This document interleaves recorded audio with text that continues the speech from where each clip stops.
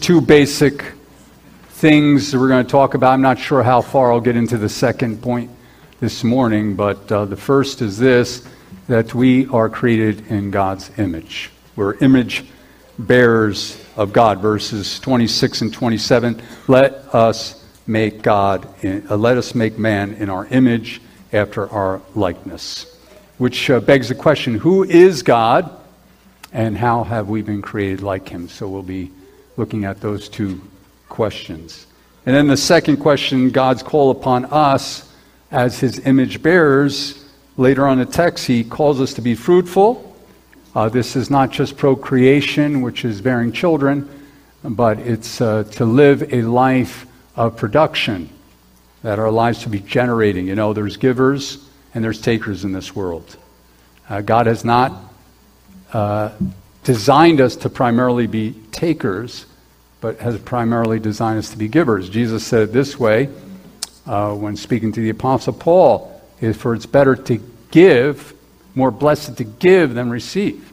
And so this goes right back to the Genesis narrative, that you have been called to impact and bless this earth in Jesus' name in some way. Doesn't mean we don't receive, we certainly do, but our primary call is to be givers.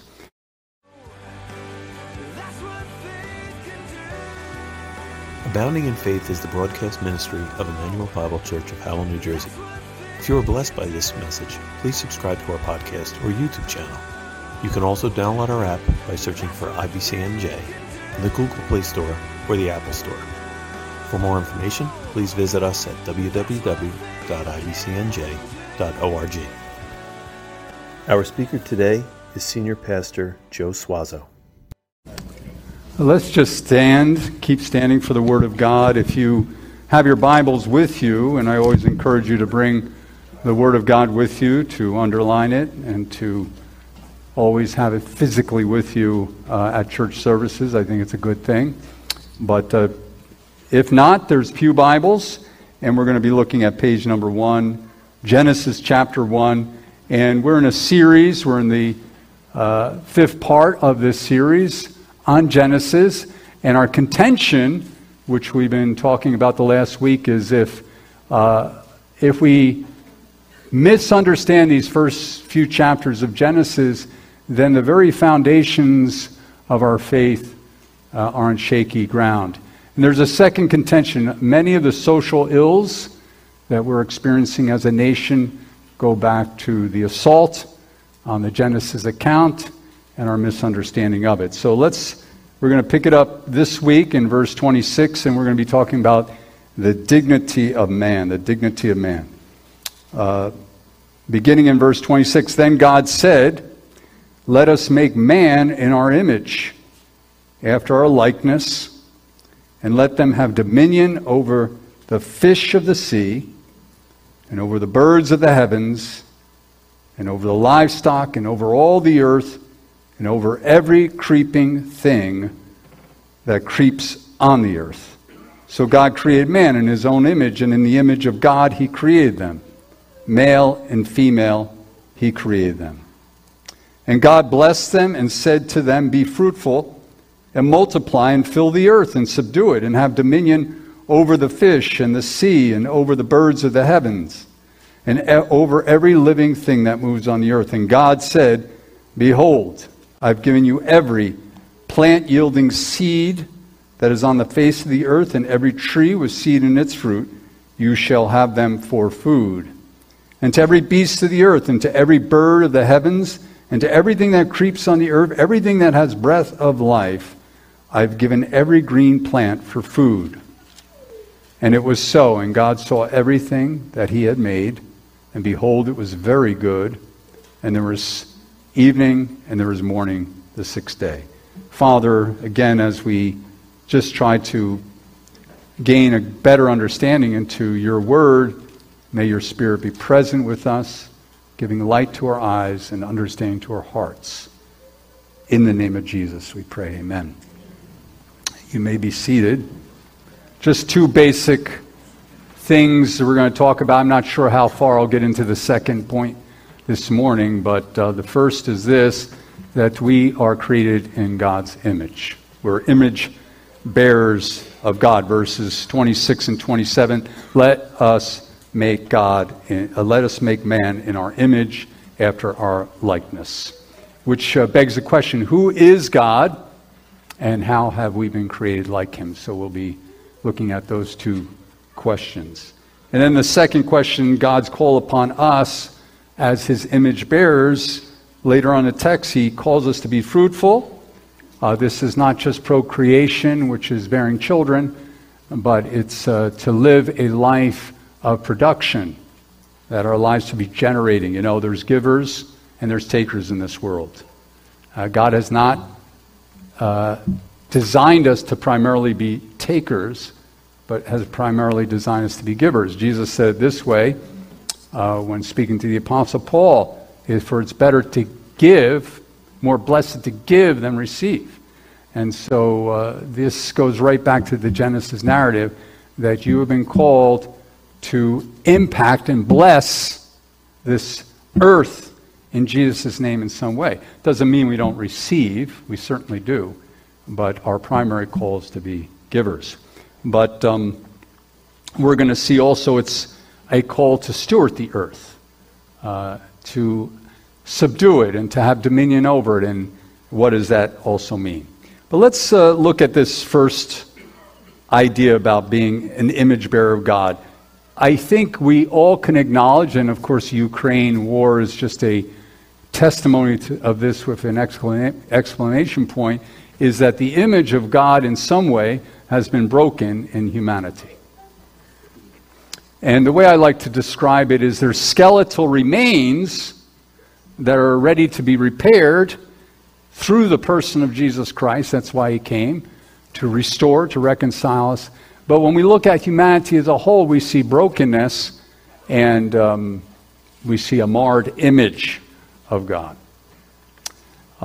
Perhaps the greatest casualty, looking at the 2 years of COVID in the United States, is how it has affected our children, especially teenagers.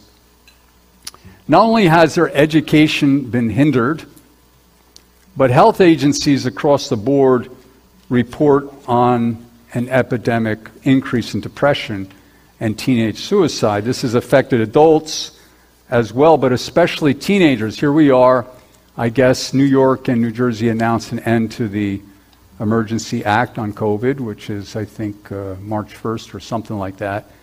But we feel the effects of it, especially those who are first responders and those who are working in health industry. They've seen some terrible things. New York Times in 2019, this is before COVID now, reported that before 2007, the rate of teenage suicide had been relatively stable with little increase. But between 2007, it increased 56%. Then, just a few months ago, this came out from Baylor College of Medicine's report that just in the last 2 years, it has increased 50% again, which means it's almost doubled in 15 years. What in the world is going on? These are haunting numbers. The question is, why are teenagers suffering so deeply with depression, anxiety, and thoughts of suicide? Lots of people have opinions on this. Some point to social isolation. During COVID, there's articles on the nuclear family falling apart. There's the toxic influences of social media. All those certainly play a part, but these are really a secular point of view. In other words, a view of things that removes God, scrubs God out. Often the secular point of view will basically say that these all go back to a person or a teenager's low self-esteem or low view of themselves. Psychologists will say that the solution for all of this is helping young people to recognize their worth.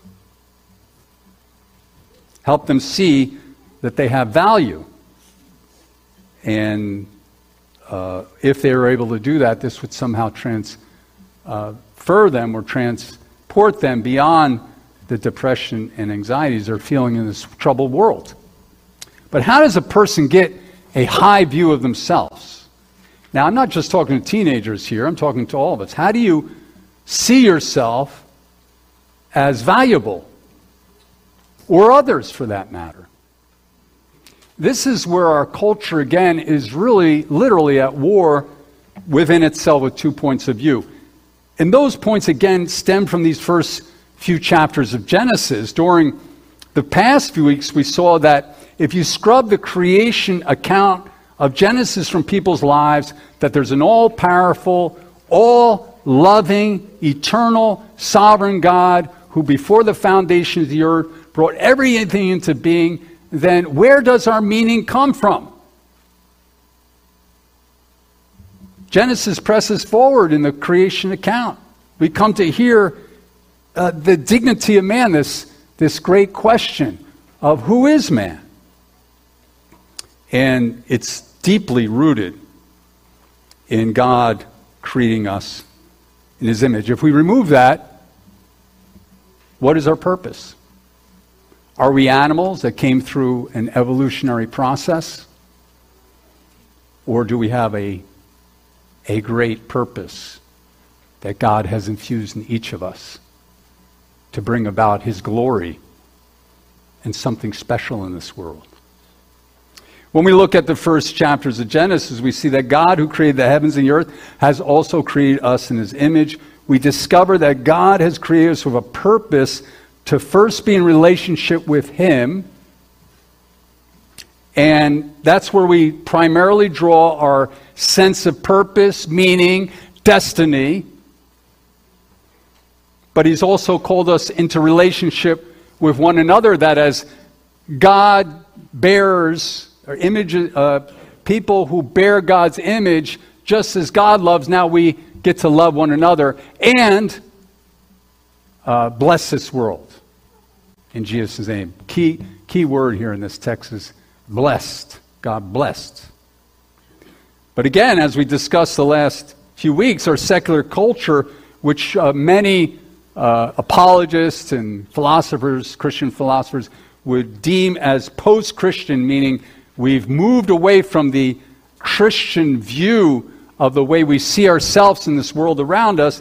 It teaches our young people that Genesis is myth and that they came about through a meaningless explosion millions of years ago. And now our secular culture is trying to convince these same young people that they have purpose and design. How does that work? It doesn't. Young people are too smart for that.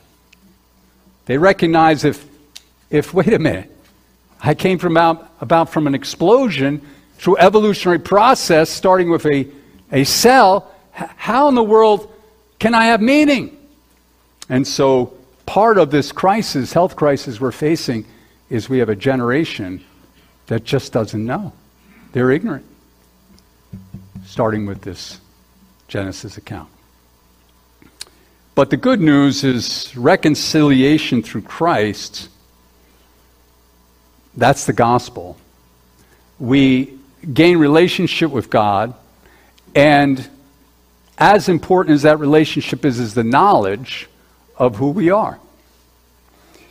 When we accept Jesus Christ as our Savior, an amazing transformation happens. We go from sinner and the one who's separated from God without knowledge to now, through Christ, we are reconciled to Him. Our sins are forgiven, and now what I call a great restoration project begins, which theologians will call the doctrine of sanctification. It's the growth in Christ. And interestingly, when we come to Christ, something amazing happens. We become transformed and become more and more like Jesus. This is what the Word of God teaches. Romans 8:29. He has predestined us.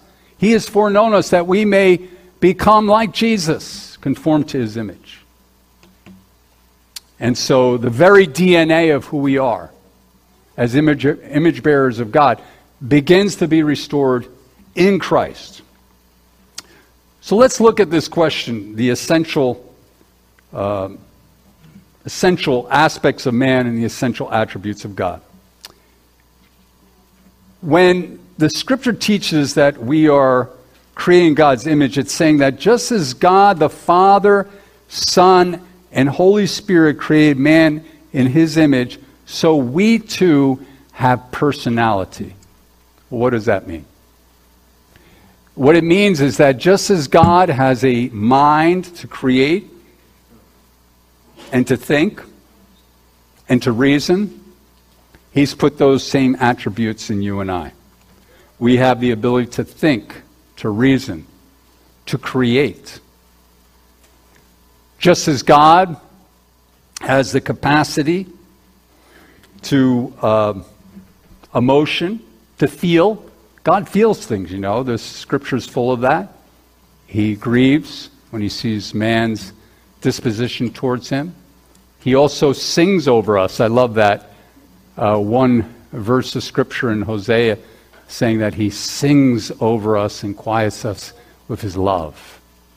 And there's just so many other Scriptures that speak of God as a God who feels. And now, through Christ, I'm able to also have a restored emotion instead of being filled with rage and anger. Guilty. So many of us have been so deeply wounded and hurt, right? Through Christ, I go from that angry, despondent, wounded person to now a person of peace. A person who's able to generate beautiful things. That's the fruit of the Spirit. Just as God has the will to choose, he chooses things, he's put in us a will to choose. As God is an eternal spirit, he has created us with an eternal spirit. And so these very attributes of God are put in us.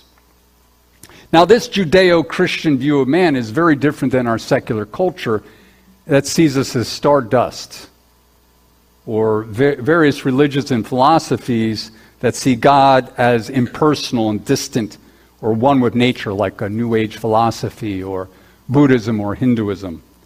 Here in our text, we just see God as just as he has personality himself, so does man. Let us create man in God's image, Father, Son, and Holy Spirit. So we are God-like in that way.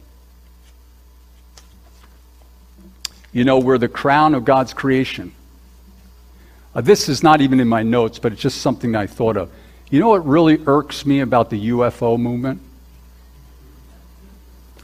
The UFO movement is rooted in the idea that if everything came about through a big explosion, random and chance, then just as we see life on Earth through evolutionary process, then statistically, it makes sense that with all the billions and billions of galaxies and solar systems that are out there, it would make sense there are also Earths like ours, and perhaps a higher intelligence that's far more evolved than us, that somehow are sending reconnaissance flights to America or wherever. Always Arizona, don't ask me about that. Totally not my notes here. I'm really veering off here. But it irks me because if you really listen to it, it's founded in this secular idea that man is just stardust. Richard Dawkins, a atheist, prominent atheist out of Cambridge, and he's done so much to speak against the Christian faith. They asked him, well, what do you think? He says, well, I think the only salvation for man is going to come from extraterrestrials. Like, what? How'd you jump to that one? But that's a prominent thing. So now let's go back to where I was. Oh, yeah. We're the crown of God's creation. It means that God created this earth uniquely with just man put on earth. And remember, sending Jesus as the Son of Man, which we're going to talk about in a little bit, who was in the form of man, emptied himself of some of his divinity in some mysterious way and came and walked amongst us. But we're the crown of God's creation. All of creation, man has a special place. I love these verses from Psalm 8, verses 5 through 8. What is man that you're mindful of him, or the Son of Man, that you care for him, you made him a little lower than the heavenly beings, or as some translations will say, angels, and crowned him with glory and honor. Am I hearing angels or voices or something? Or a phone? God is demonstrating before the entire angelic host, and Scripture testifies that there are millions upon millions of angels, cherubim, seraphim, archangels, that you and I have a special place in his creation as image bearers. Angels do not have that. They're messengers of God, spirits, but they do not have what we have. And so God puts an exclamation point on this truth when Jesus Christ became man. The main reason why so many struggle with a lack of self-esteem or self-worth is not because they don't. It's not because they don't think enough of themselves, but it's because they think too much of themselves. We're never designed to understand our destiny and our purpose apart from God. Our worth is tied to him as our creator. Our worth is tied into the idea that he has designed us to be in relationship with him. We cannot resolve the ugliness, the sins, the weaknesses within ourselves by just telling ourselves good people. I've had counseling sessions with young people who've been absolutely brainwashed by the secular system of psychology, and they're trying to convince themselves they're a good person. I remember not too long ago having this conversation with someone, and she kept on saying, but I'm a good person. I said, you really aren't. I said, I'm not a good person. That's why Jesus came, to transform us and to take us from sinner to saint. I said, what you need is Christ himself. Remember, God sent his only begotten Son in the form of man to bear our sins, to give us new life. And now, through him, we're more than conquerors. I'll tell you, if you see yourself that way, you have the highest view of yourself that you ever need. Because now you are seeing yourself as Christ in you, the hope of glory. Amen to that? Another aspect of being created in God's image that we discover in the text here is man is relational in nature. Now, just as God has relationship within himself, God, the Father, Son, and the Holy Spirit, great mystery, this Trinity. Great mystery. But somehow before anything was created, before angels or the world was created, the universe was created, God always existed. From everlasting to everlasting, he's God. And he has love within himself. God is love, in that God the Father, Son, and Holy Spirit love each other from all eternity. Now, look at the Genesis account here. Let us, Elohim, plural for God, let us make man in our image. What this really means is that we have the ability to have relationship that's really expressed in four different ways. Four different ways. We find the capacity to have relationship with God himself. That was wrecked through sin. Wrecked, destroyed by sin, but resolved by Christ. We are new creations in Christ. Behold, old things have passed away. New things have come. This has come about through Christ, who reconciled us to himself. Amen? So the first relationship is with God. The second is we have the capacity for relationship and intimacy within the marriage relationship. We're going to talk about this in a few weeks. Not everyone's called to marriage, but we're going to talk about that. It comes up. And it's an amazing miracle that two people can become close to one another and spend a lifetime together. It's a design of God. A third is we have capacity for relation with God's people. One of the reasons we talk about the importance of coming here, not just Sunday, but our small group ministry, right, Pastor Mike? Is that you have relationship with others, with God's people. Remember what we talked about. There's 57 one another's in the Scripture. Love one another, encourage one another, pray for one another, give to one another. All these one another's cannot happen without another. I think that's what made this COVID so insidious, and no doubt from the darkest place of hell itself, the way it's destroyed people's lives. And then the final is what we have capacity for relationship within society and government. So we're all called to be productive citizens. You know, the idea of the United States of America and its focus on what good citizenry is not just a good idea that came out of Greek republicanism. I don't know where our history books got that reconstruction, but it came out of the biblical context of God calling us to come into submission to governing authorities and to be part of praying and honoring our leaders and being involved in our neighborhoods, making them better places, serving where we can. You see, we cannot ignore God's stamp upon our heart that cries out for relation and intimacy. It's an impossibility. With God, our spouses, with believers, with community, we are called to be loving agents of God in this world. Isn't that a beautiful thing?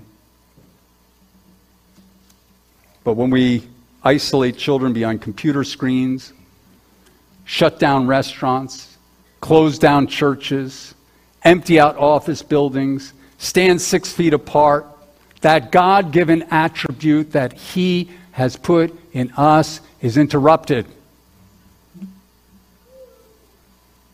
How many of us were deeply discouraged at one point in this whole thing with COVID? I certainly was.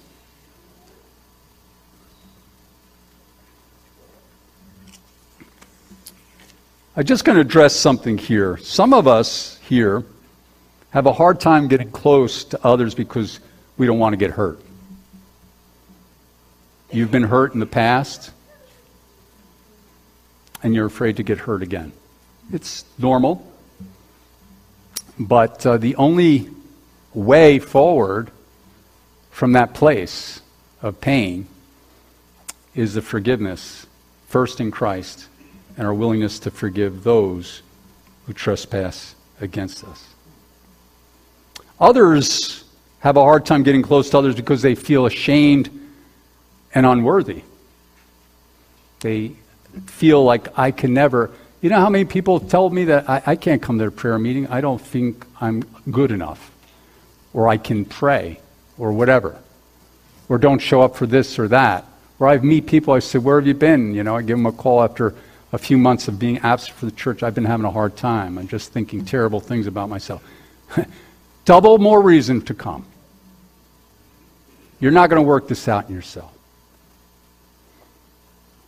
That is why we read in Hebrews 12, do not forsake the assembling of ourselves. Now, perhaps you heard that old song by Paul Simons, I am a rock. I built walls, a fortress deep and mighty, that none may penetrate. I have no need for friendship. Friendship causes pain. It's laughter and it's loving I disdain. I am a rock. I am an island, and a rock feels no pain. Sad testimony for some people. But the good news is through Christ, we're called to greater things, beautiful things.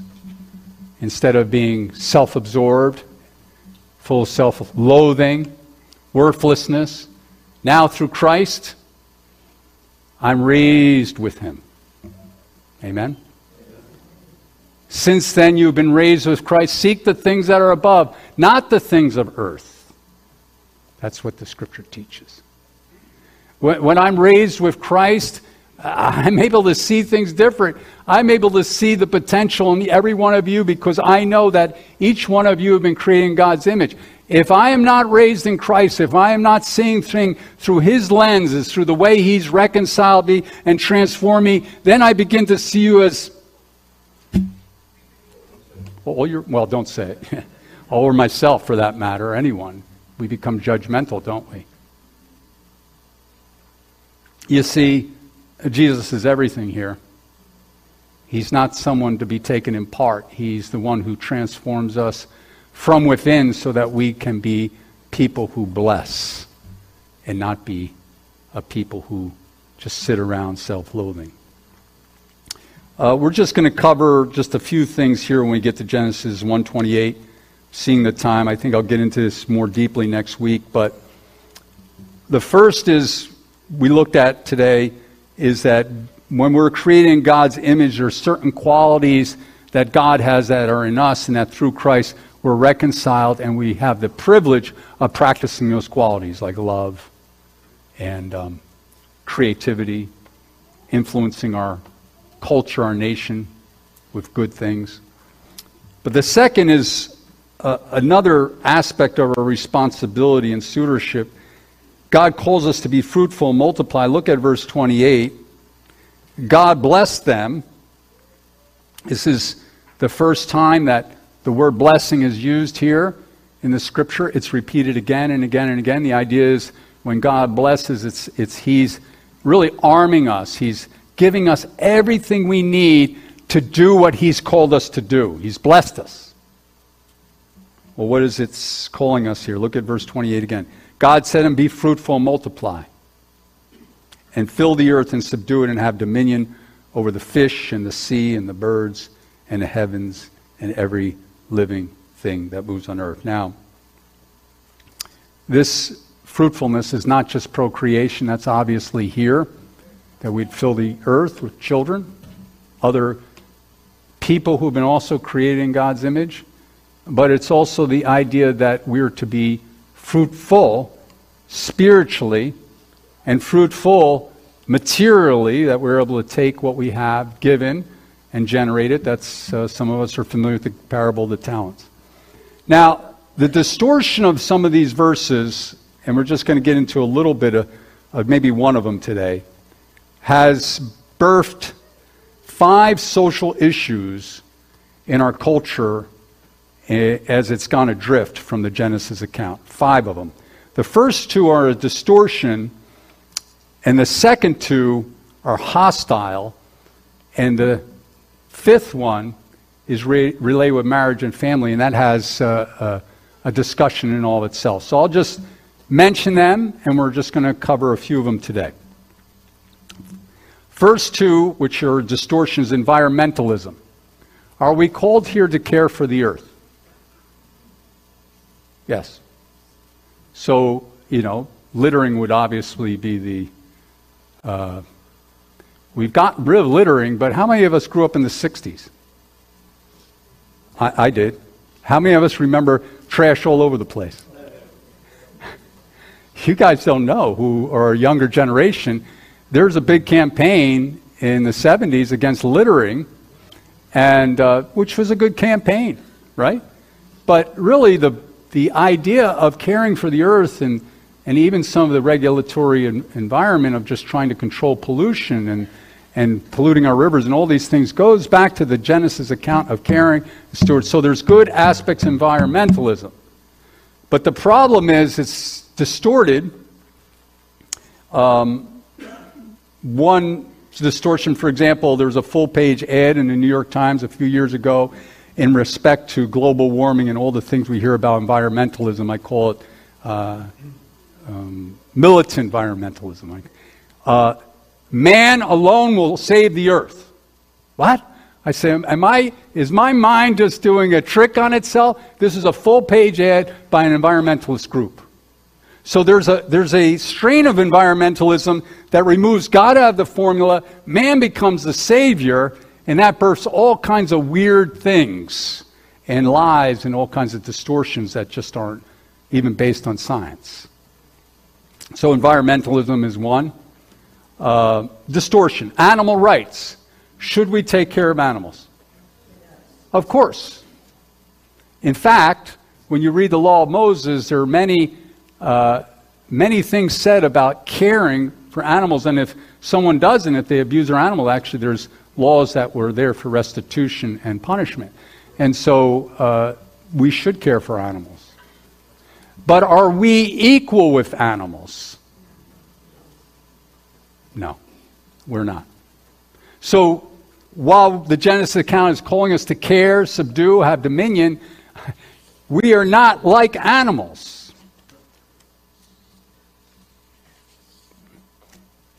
There's this story that shows us how uneasy we are when we place animals on the same level as man. Married couple, this will be my last thing today. Married couple were celebrating their 25th wedding anniversary. We're going out for dinner together. The last thing they did was to put out the cat. Taxi arrived, and as the couple walked out of the house, the cat shot back in. So the husband went back inside the house to chase it out. The wife, not wanting the taxi driver to know the house was going to be empty, explained to the taxi driver, he's just going upstairs to say goodbye to my mother. A few minutes later, the husband got into the taxi and said, sorry I took so long. The stupid thing was hiding under the bed. Had to poke her with a coat hanger to get her to come out.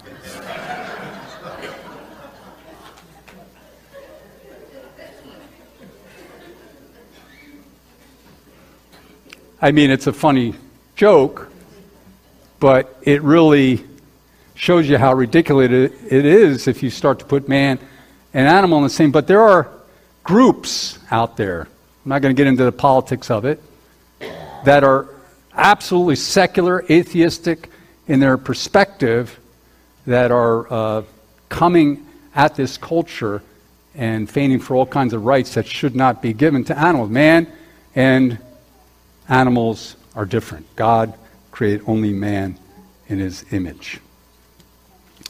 Well, let me end with this, and we'll get to some of these other social issues next week. Genesis 29:30, God said, behold, I've given you every plant yielding seed that is on the face of all the earth, and every tree with seed in its fruit. You shall have them for food. And then he repeats that. I've given every green plant for food in verse 30. And it was so. You know, God is a God who provides. So I don't know where you're at today, but I just want you to know that if you really take a hard look at your life, it doesn't mean he takes away the fear in the sense that you have to trust him. Only when you trust him, the fear goes away. God doesn't take away the fear. Fear will be your partner on terms of whether you'll be provided for. The only way the fear goes away is when you trust him, that based here on the Genesis account, he's going to provide. And of course, Jesus reiterates that when he says, do not worry about this life. Look at the birds of the air. They do not reap. They don't sow. They don't store away in barns, yet your Father in heaven takes care of them. What was he saying to us, Jesus? That I will provide for you. God will provide. Don't worry. But what do? So often we worry. Worry is the antithesis of trust in God. It is the antithesis of faith. Psalm 104, we read this. I love this about the God who gives. When you, O Lord, give it to them, they gather it up. When you open your hand, they are satisfied with good things. Amen? So God is a God of grace and abundance.